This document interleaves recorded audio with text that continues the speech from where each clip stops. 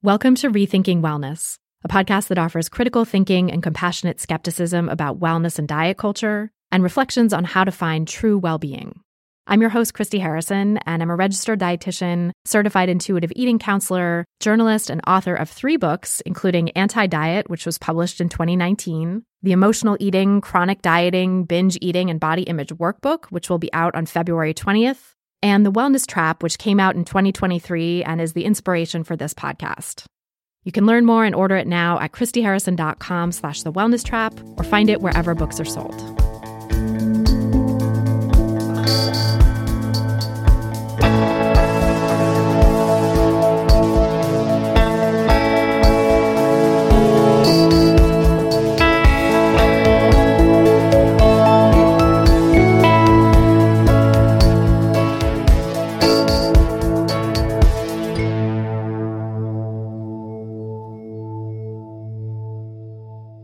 Hey there, welcome back to Rethinking Wellness.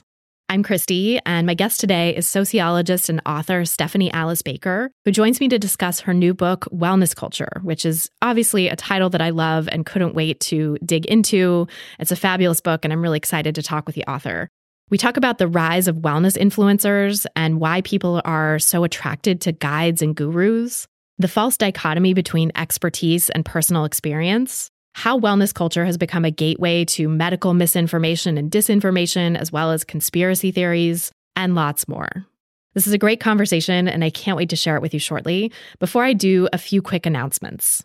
This podcast is made possible by my paid subscribers at rethinkingwellness.substack.com. Not only do paid subscriptions help support the show and help me keep making this free content and do it as best as I possibly can, but they also get you lots of perks that are only for paid subscribers, like bi-weekly bonus Q&As, subscriber-only comment threads, bonus episodes, including one that I did with Stephanie, this week's guest, access to our full archives, and lots more. Just go to rethinkingwellness.substack.com to sign up. That's rethinkingwellness.substack.com. And if you're already a paid subscriber, thank you so much for your support. It truly means the world. This podcast is also brought to you by my second book, The Wellness Trap: Break Free from Diet Culture, Disinformation, and Dubious Diagnoses, and Find Your True Well-Being, which is available wherever books are sold. The book explores so many of the themes we talk about in today's episode, like the connections between diet culture and wellness culture, how the wellness space became overrun with scams, misinformation, and conspiracy theories, why many popular alternative medicine diagnoses are misleading and harmful, and what attracts people to those in the first place, and what we can do instead to create a society that promotes true well-being. Just go to christyharrison.com/thewellnesstrap to learn more and buy the book. That's christyharrison.com/thewellnesstrap, or just go into your favorite local bookstore and ask for it there. Now, without any further ado, let's go to my conversation with Stephanie Alice Baker. So, Stephanie Alice Baker, welcome to Rethinking Wellness. Thank you so much for being on the show. I'm curious to start off by talking a little bit about how you got interested in writing this book. You have a new book out called Wellness Culture, which when I saw that title was coming out, I was like, I must talk to the person who wrote this because that is a huge interest of mine too. And I'm just curious what led you to be interested in this area.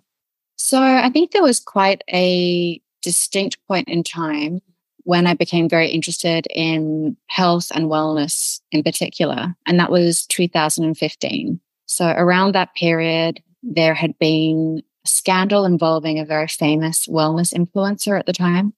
And she had about 200,000 followers on Instagram and had built up this whole brand around curing herself of cancer, living a very holistic lifestyle. Is this Belle Gibson? Yeah, it would be what we'd refer to as a wellness influencer, and then was exposed as a fraud. And that was really quite a pivotal time in terms of my work in this space, because I'd previously personally been interested in health and wellness, and I was actively exploring digital technology in various domains, but I hadn't focused so closely on wellness. And that was a distinct point in time because a colleague and I wrote an article back in 2015 that turned into a book before this book on wellness culture. But it did definitely shape the trajectory of my career, where what I now study is mostly health and wellness culture. That would be the distinct turning point. But as I said, I'd had interest in health and wellness for a long time and was a yoga teacher.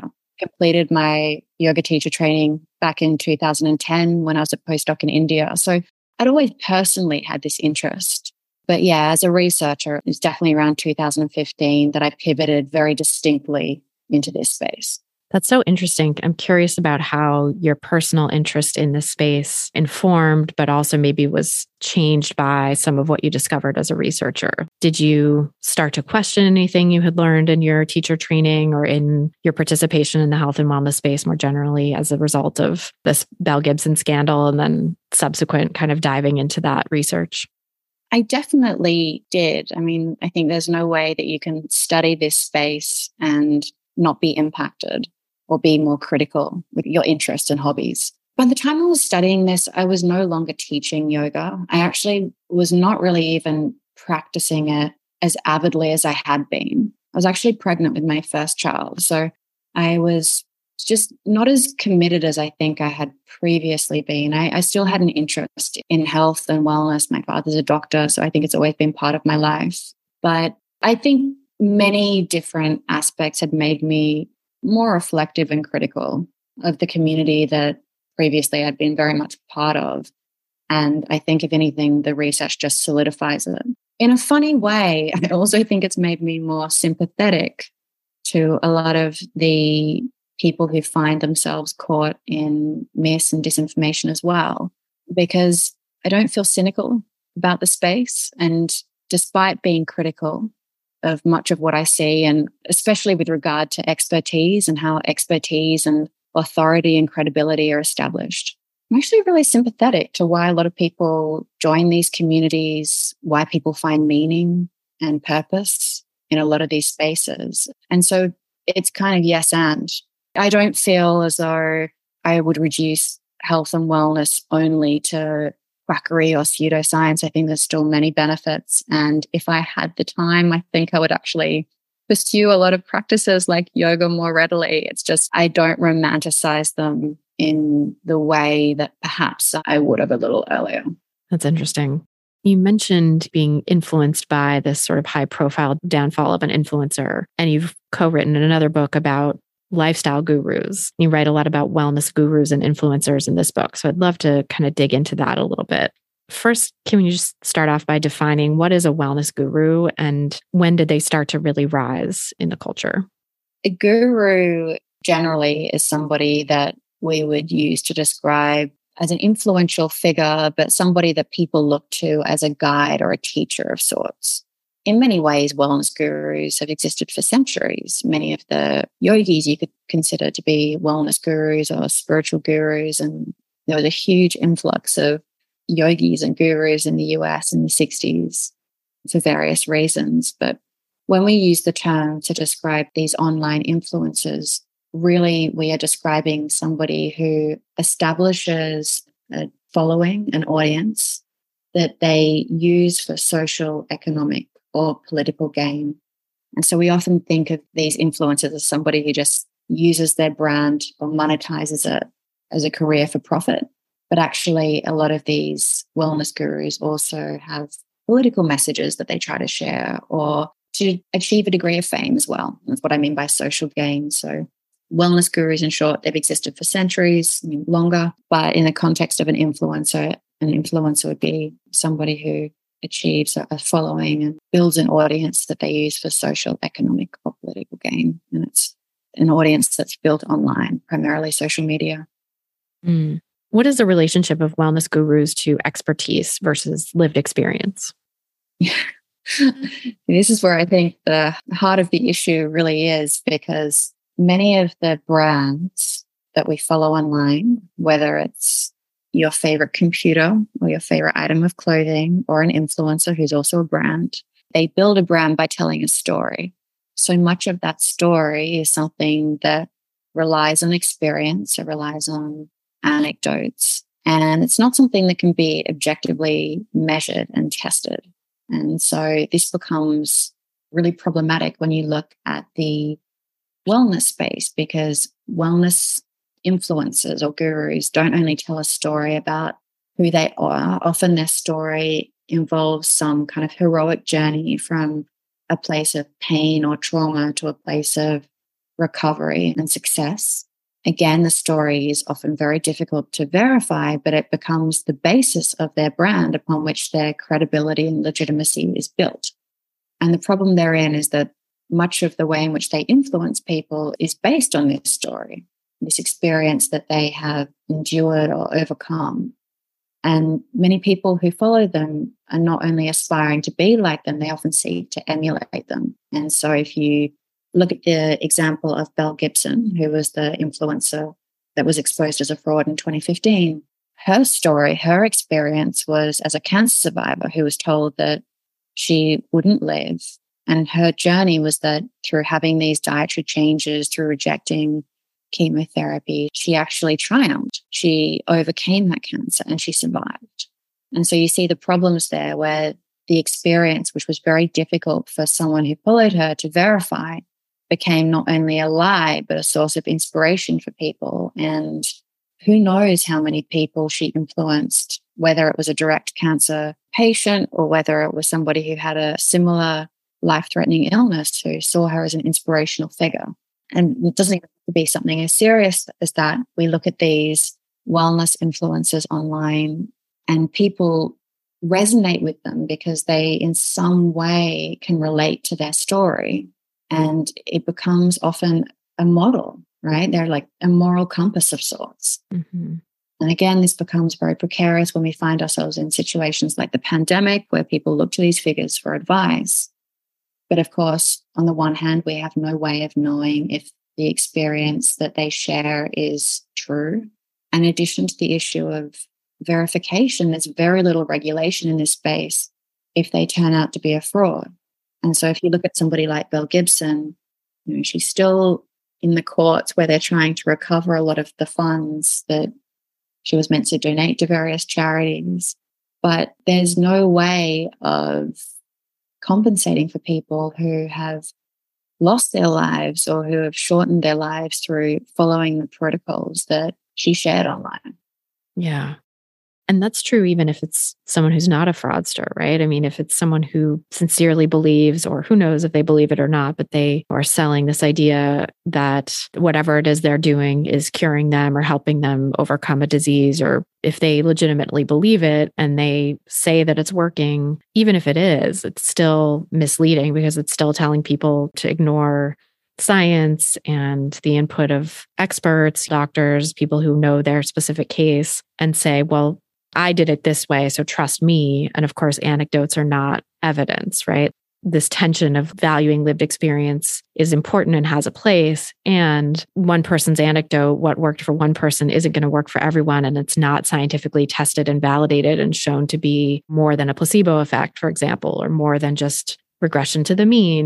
They were going to recover anyway. They were going to get better. Or they were already on an upward trajectory, and it just happened to coincide with doing some sort of protocol. And so they're going to give that protocol credit, even though it was nothing to do with it, really. All of that stuff is at play, I think, in anybody's individual experience.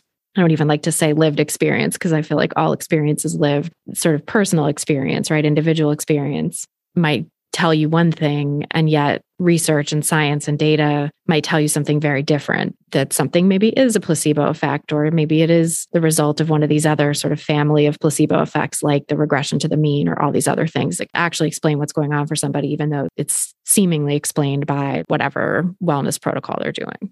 Yeah, it is also a way of making sense of our lives. I mean, this is part of the religious foundation in many ways of parts of wellness culture, in the sense that people seek meaning. And part of the way in which that functions is through storytelling, is through these shared stories that we tell each other. Medicine needs to have a level of detachment. And even if you look at the way in which therapy would operate, your therapist isn't meant to be your friend, or there's a level of distance that is appropriate in a medical setting. But I think when people go through difficult times, or even when people want to improve their health, that doesn't provide the same comfort as somebody sharing their story and connecting over a shared vulnerability, right? Which is the source of how we make friendships, which is beautiful, but it can also be problematic when you have these parasocial relationships online. You can feel that very strongly, right? It's real in that sense. It is an emotional reaction, but it's one-sided. And whether the influencer or practitioner sharing the story believes it to be true or not, there are issues if the advice is problematic. That's the tricky issue we find ourselves in. It's not that every wellness influencer is a fraud. I think there's so many people who share good advice, but it's not a regulated space. There are some cases where it's obviously more serious than others. And I think when you're looking at medication and health or even financial situations or relationship advice, that's where it's more problematic. Yeah, for sure. I'm also struck by the sort of presence of intuition and tuning in and listening to your gut in a lot of wellness gurus' admonishments or whatever. You write that they often remind their followers to trust their instincts and listen to their gut when navigating the vicissitudes of life, and that they elevate sensory experience, bodily wisdom, and intuitive ways of knowing as superior modes of reasoning. I think that's really interesting and problematic too. I mean, for me personally, I'm a dietitian. I'm a journalist first, but then went back to school and became a dietitian. And my specialty within dietetics is intuitive eating and helping people reconnect to their hunger and fullness cues, their body's wisdom about food. And we talk a lot about that sort of internal wisdom and stuff in intuitive eating. And I have my own personal history of an eating disorder that intuitive eating was really helpful in recovering from. And then thinking about how this idea of intuition is sort of weaponized, or how it can sort of lead down dangerous paths sometimes, right? And make people vulnerable to mis and disinformation, because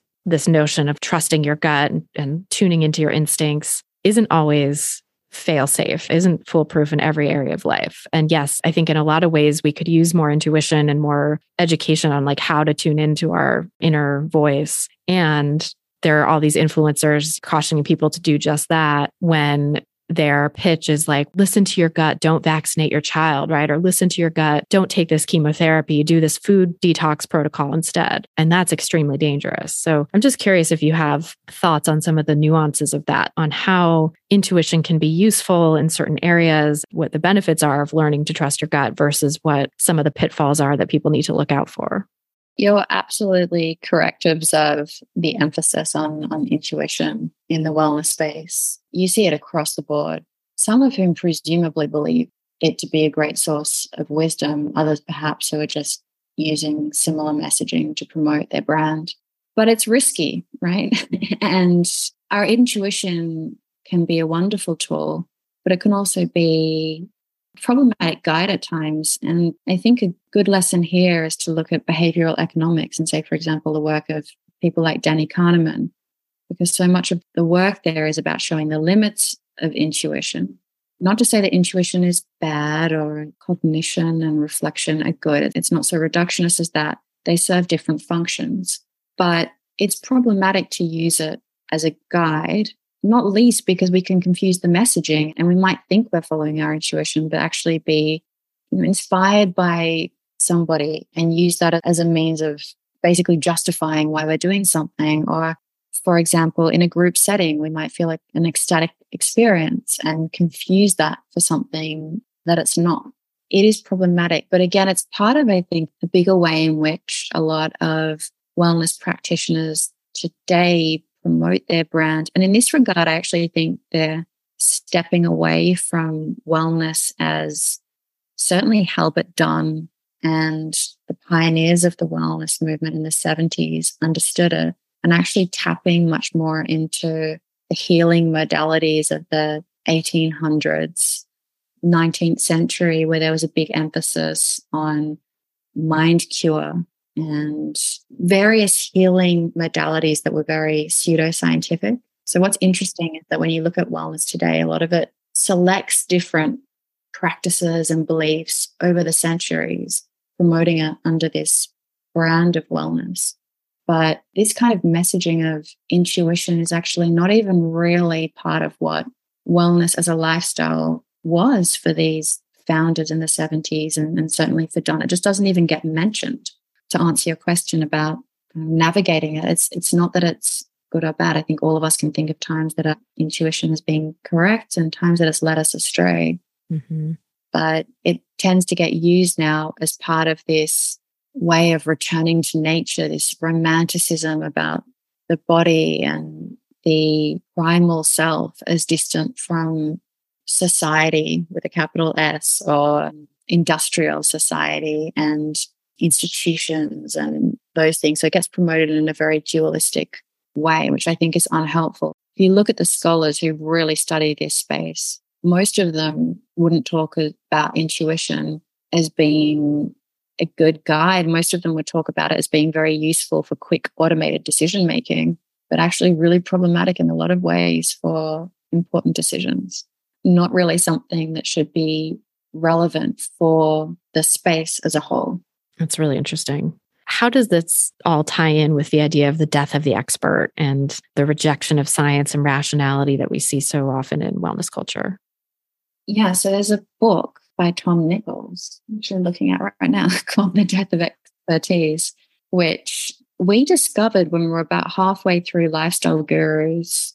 It's a wonderful book. If people haven't read it, I'd really recommend it.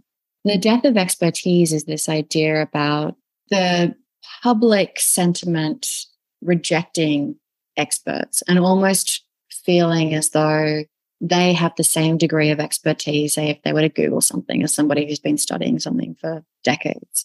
And there are various reasons in Nichols' book that he traces this moment that we live in, this kind of post-truth moment. Obviously, somebody like Trump is emblematic of this moment. But I think the important thing to say about the death of expertise is it's not really a complete rejection of expertise, which would be indicated by Nichols' book. In the wellness movement and the culture that we see today, it's more about a rejection of institutional expertise. And so if you look at wellness culture today, where you see a suspicion, especially during COVID, of experts, it's often those experts that are seen to be aligned with, quote unquote, the establishment or institutions, because what they really represent, if you look at it symbolically, is power and money, right? And the idea that these experts are either compromised by wealth or political interests. So often people will talk about, an expert is funded by such and such a company. Yeah, in the pocket of big pharma or big food or something like that. That's it. But if you really look at the fears are that drive this concern, again, it's a fear about power and about the economic ways that people are incentivized or compromised. And so that's what you see. Again, I'd want to qualify it. I think a lot of people turn to popular experts, people who have, to go back to your previous question about intuition, they might have bodily wisdom or lived experience, right? That in itself is a form of expertise. But what they are often critiquing are those people who are seen as part of the establishment, as affiliated with institutions, and that they're driven essentially by different interests. It's more nuanced than a distrust of expertise in general, but it's really about low trust in institutions. And I think the key role that it plays in terms of a lot of influences is that when people distrust the establishment, when people distrust those experts who are affiliated with institutions, then they need to trust somebody, because we can't be an expert in all these various domains. And so often this feeling of low trust ends up resulting in people looking for alternatives and alternative health and wellness gurus and influencers to guide them on these issues. And so you can see the way in which this becomes a very fertile environment for a lot of pseudoscience to emerge.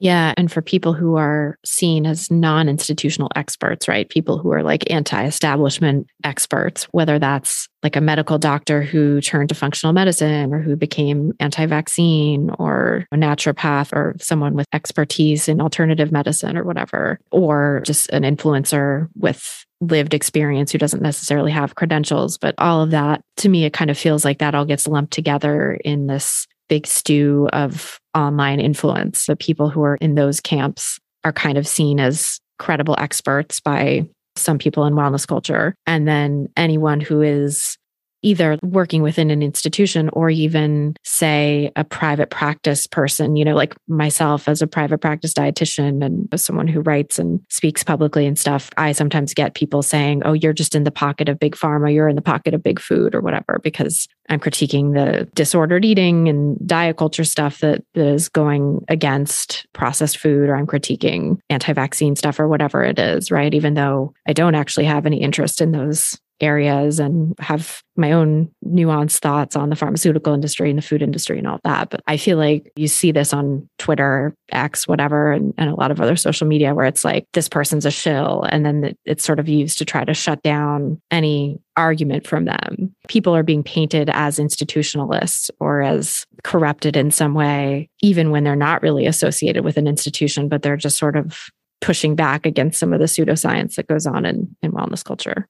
There's a couple of things there. The reality is there is not a dichotomy between experience and expertise in the way that a lot of these influencers would like to promote it. I mean, there is in the sense of epistemology, how we know things are the way they are. But if I were to interview people who were affiliated with institutions, many people would be critical of the institutions or organizations that they work for. And you don't have to know many medical practitioners, or in your case, dietitians, to realize that it would be a spectrum of views. I think highlighting those nuances actually plays a really important role in overcoming a lot of the polarization that gets promoted online, because many people have overlaps actually as well with people that they wouldn't necessarily think they would sympathize with. I think one of the interesting things about studying this space prior to the pandemic is that, in Lifestyle Gurus, we were looking at, it was very broad. It was really, when we were looking at lifestyle gurus, it was really a synonym in a lot of ways for self-help gurus, in aspects, wellness gurus, for people who were trying to sell a lifestyle and improve people's health, wealth, and relationships. But one of the areas we looked at was wellness. And we looked at people like the Food Babe, who were, these online influencers who were very much presenting themselves as a champion of the people and holding organizations to account in these big companies. And, partly I can be sympathetic with that. I actually think a lot of people, when they look at the state of the food industry and the way in which produce varies in different countries and the different incentives, I think a lot of people can be sympathetic and understanding of aspects of why people are critical of these industries and organizations.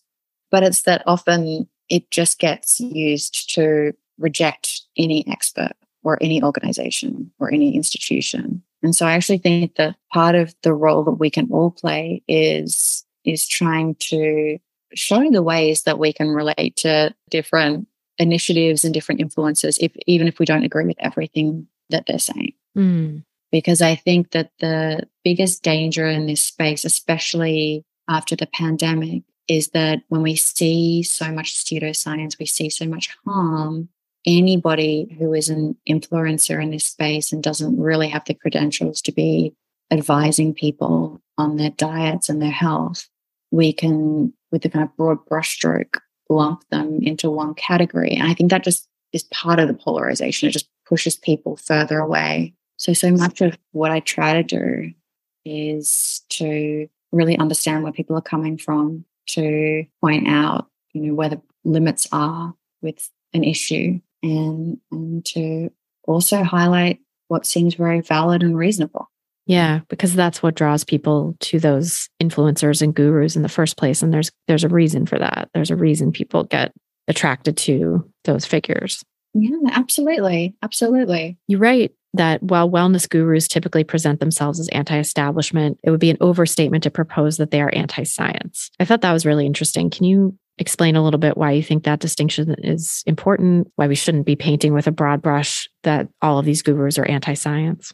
Yeah, so I think if you were to look at maybe the 50 most influential wellness gurus, you would have a really broad group of people.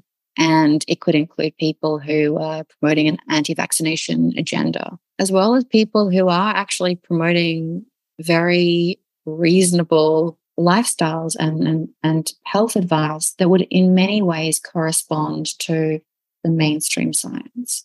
When I was highlighting that it would be an error to label wellness influencers anti-science, it's because they're not all rejecting science. They're actually not all rejecting medicine. And I think there are many that are aligned with this conception of wellness that Dunn envisaged and that the pioneers also championed in the 1970s, that was really about complementing wellness. It wasn't critical of science. It wasn't critical of the medical establishment. It just wasn't trying to treat people. It had a different interest and drive, really. It's again about seeing the nuances in what these influencers are doing. There's doctors who would label themselves wellness influencers. So it would, in my opinion, be a mistake to only look at the extreme examples, only look at the kind of straw man and try to reduce every wellness influencer to that, because there are many that advocate for science and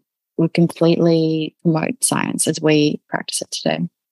Yeah. Well, I think that's one side of the spectrum. And maybe there's another side or part of it that's wellness influencers who are using the language of science when it suits them, when it feels like it's justified, or when there is maybe some small study or whatever that seems to like support their claims, but rejecting science in other ways. I've noticed there's people who will in one breath use these scientific terms and maybe even like throw in a study reference or two, but then talk about how like science just hasn't caught up yet with this new stuff and that science is behind or whatever, and sort of denigrate science in that way. So I think it's an interesting science getting sort of weaponized or science getting used when it serves somebody's interest. Yeah, the selective use of statistics and science in that regard is really much more a sign of the times and how basically come to form knowledge. So I think you do see a lot of wellness influencers who, for example, will select one study and it's really overblown,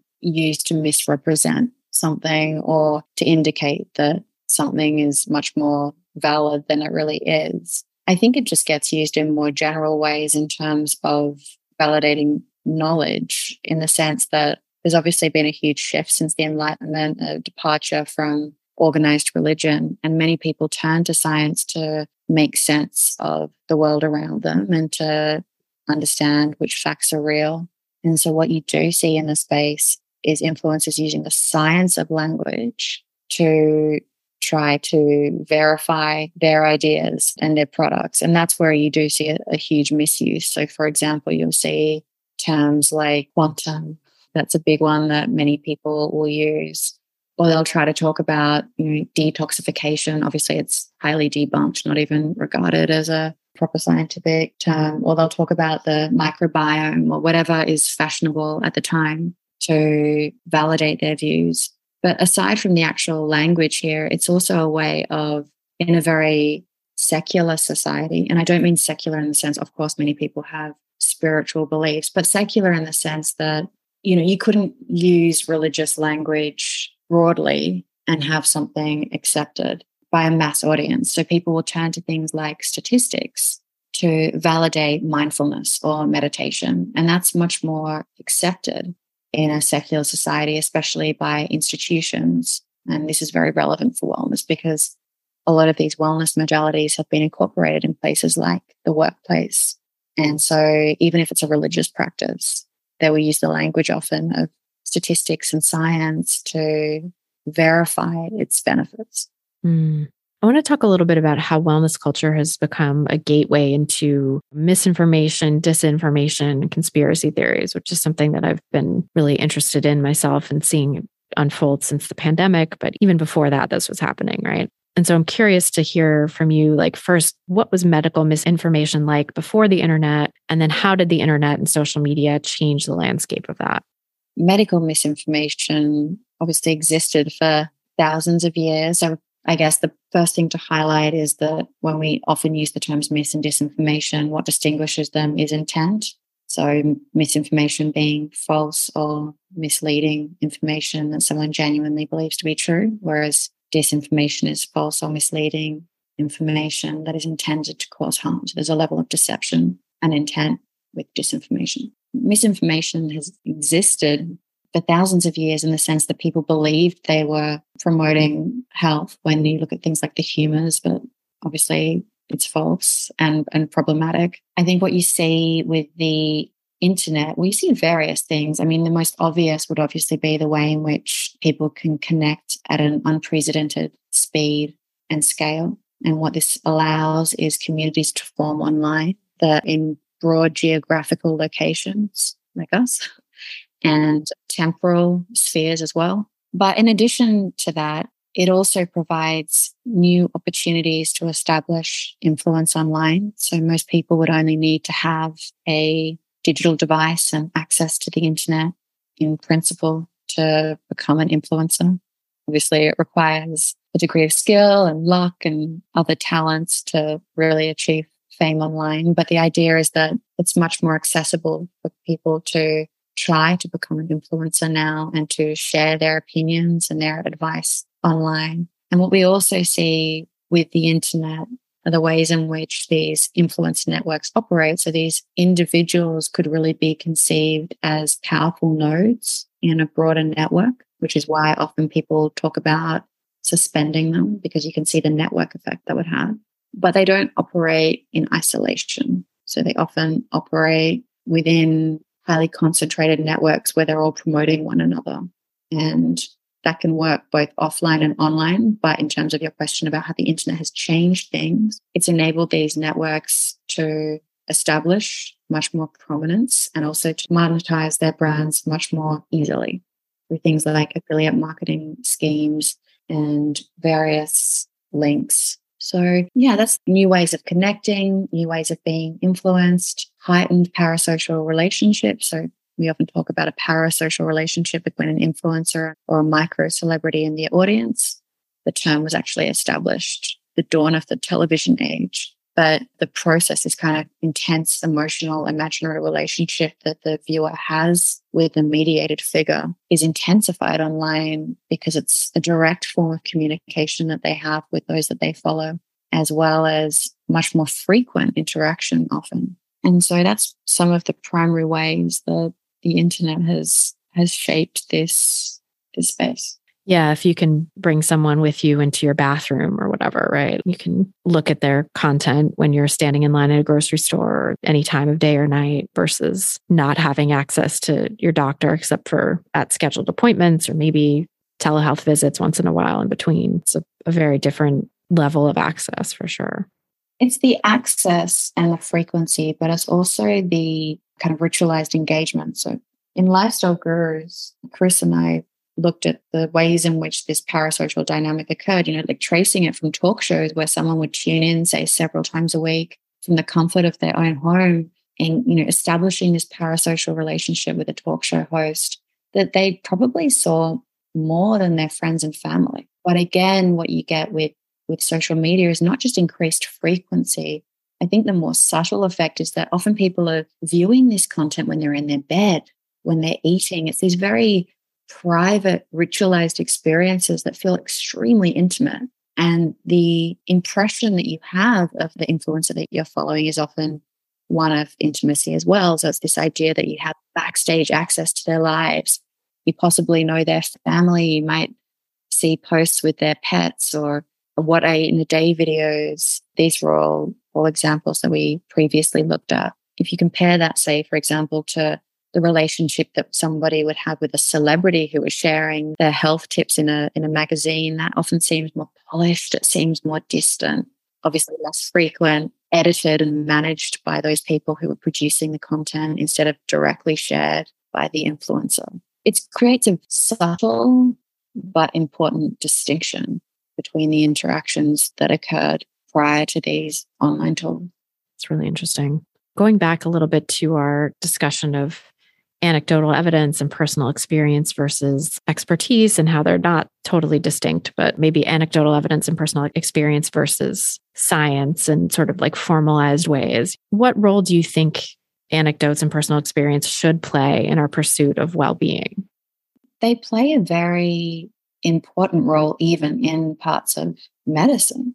So, for example, when you look at people who have allergies, often they will need to share a food diary and go through their experiences. And so there is a role there, even if you look at the medical context between, say, an allergist and a patient, where anecdotes are important. I think when you're looking at the online space, what's crucial to remember is that you can hear somebody's experience and you can resonate with it much in the same way you would resonate with someone's story in a novel. But that when it comes to important issues such as health, that there is no way of verifying what you're hearing, and that it's important to really remember that. Because I think that, there's so many of these Instagram or self-help therapists, and a lot of what they share online is actually pretty innocuous. But when it's more serious content, I think just remembering that, yes, it can be useful to hear other people's story. Maybe you can bring that story to your medical practitioner, right? Much the same way that actually there's a lot of research where doctors say that it's not that Google is a problem necessarily for patients to be using. It's that if they research something, they should bring that as a question, right? Rather than assuming that they have the knowledge through searching for something online. And so I'd say in much the same way, it's fine to follow people that you find inspirational or that you seek advice from. But if it's a medical issue, then use that as an example or as a question to ask your doctor. And again, I think there's so much of this issue about anecdote versus expertise really boils down to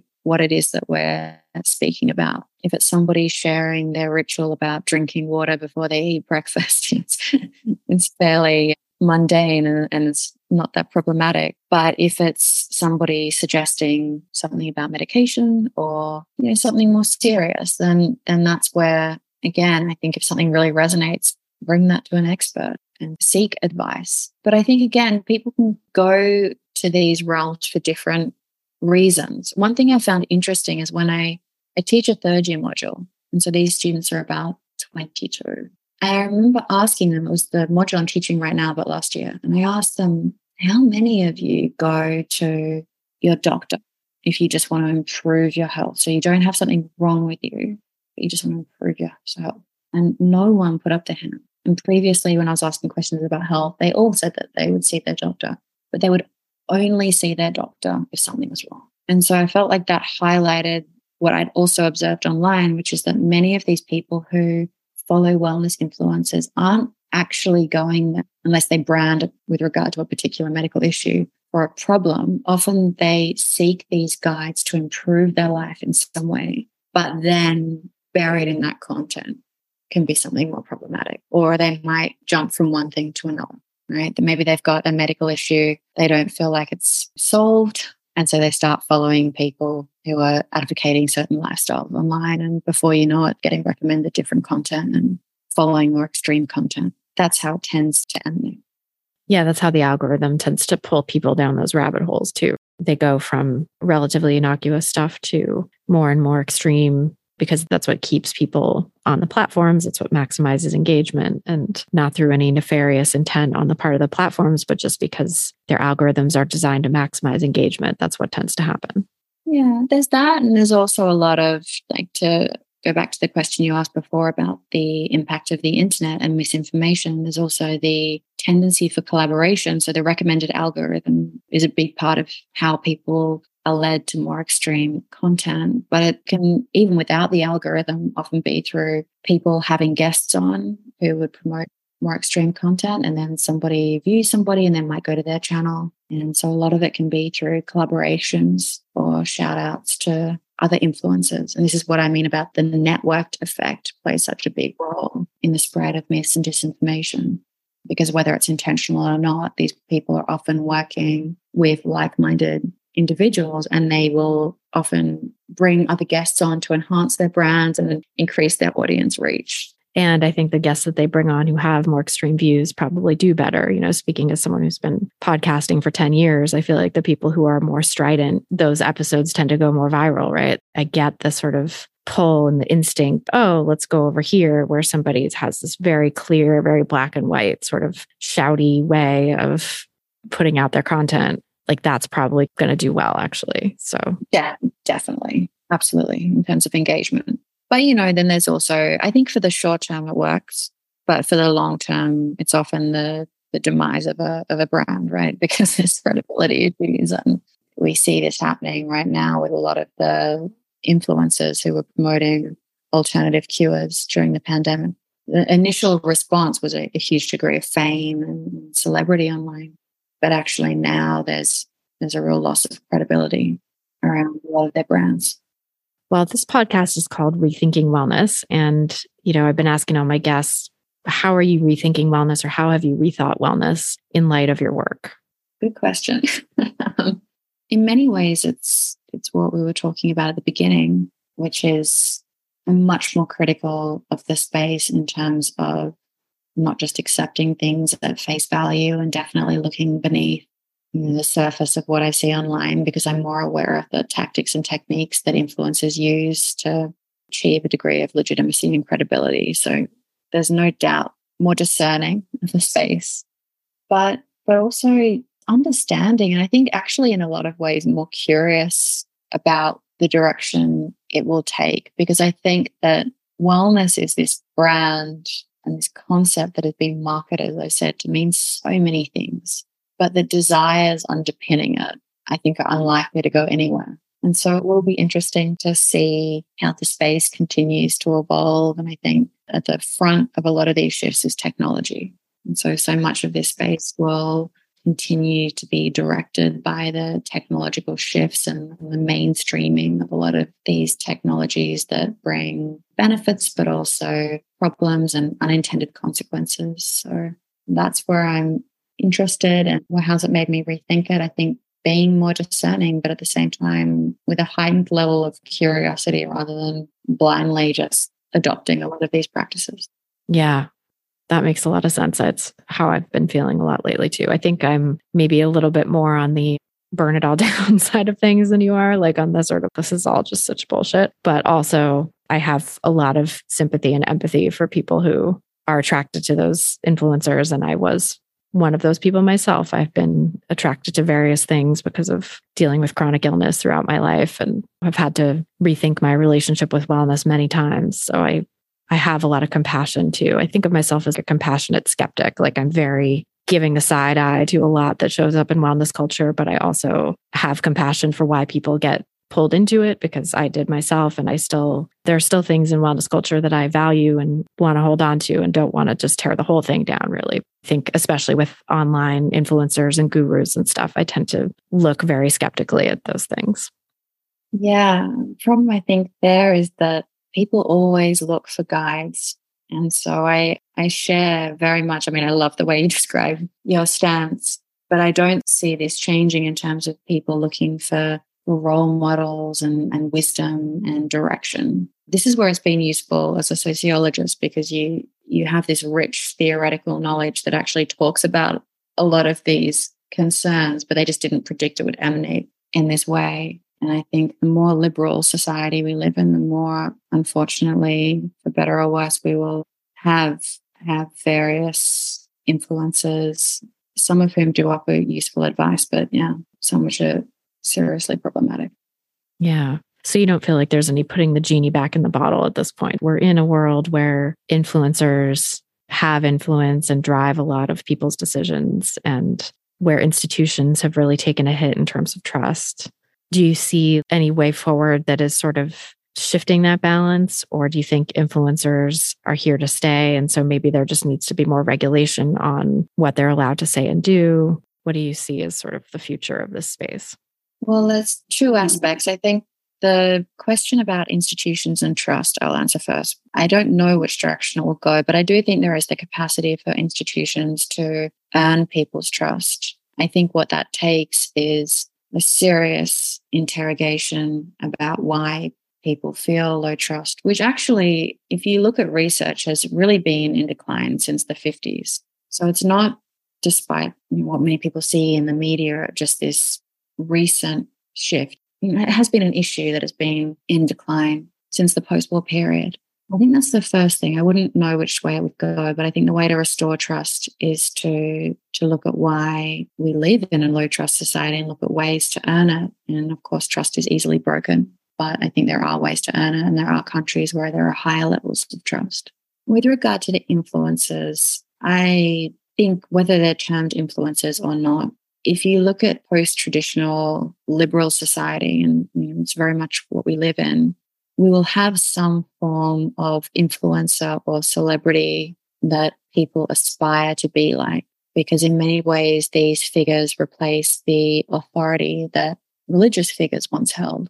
And people, there's these perennial questions and longings that people have, and people seek guidance. And so if you have a more authoritarian society where people have this prescribed way of living, or you have a very coherent religious society, I can imagine a society where there wouldn't be influencers or celebrities.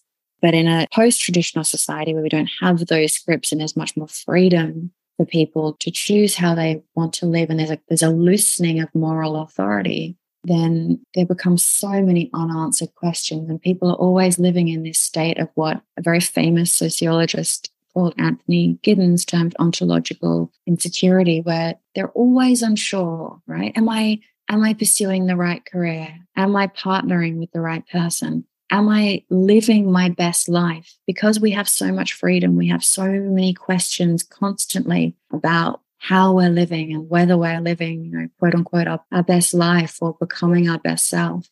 And feeding many of those insecurities and doubts is the society that we live in, which is not necessarily a bad thing. It's more free, but people will emerge, whether it's a celebrity or a politician or an influencer, to respond to people and to try to ease their anxieties and offer guidance and direction. And that's why I don't see these influential figures going anywhere.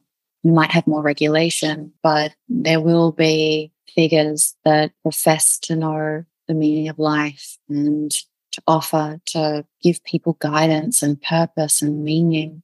Because in a society like ours, there's a kind of loosening of authority. Those questions don't go away.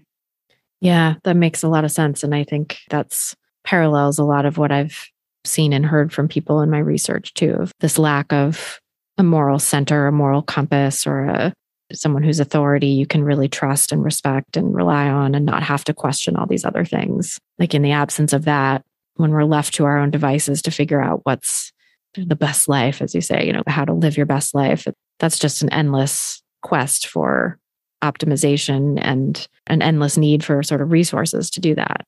And anxiety for a lot of people. They've had those experiments where if you give people 6 options for jams instead of 3, people just constantly doubt themselves and their inability to decide. And so the source of this situation that we're in is actually not a bad thing. It's a lot of freedom, but there's a huge amount of insecurity that accompanies this. And we see it across these realms of health, wealth, and relationships.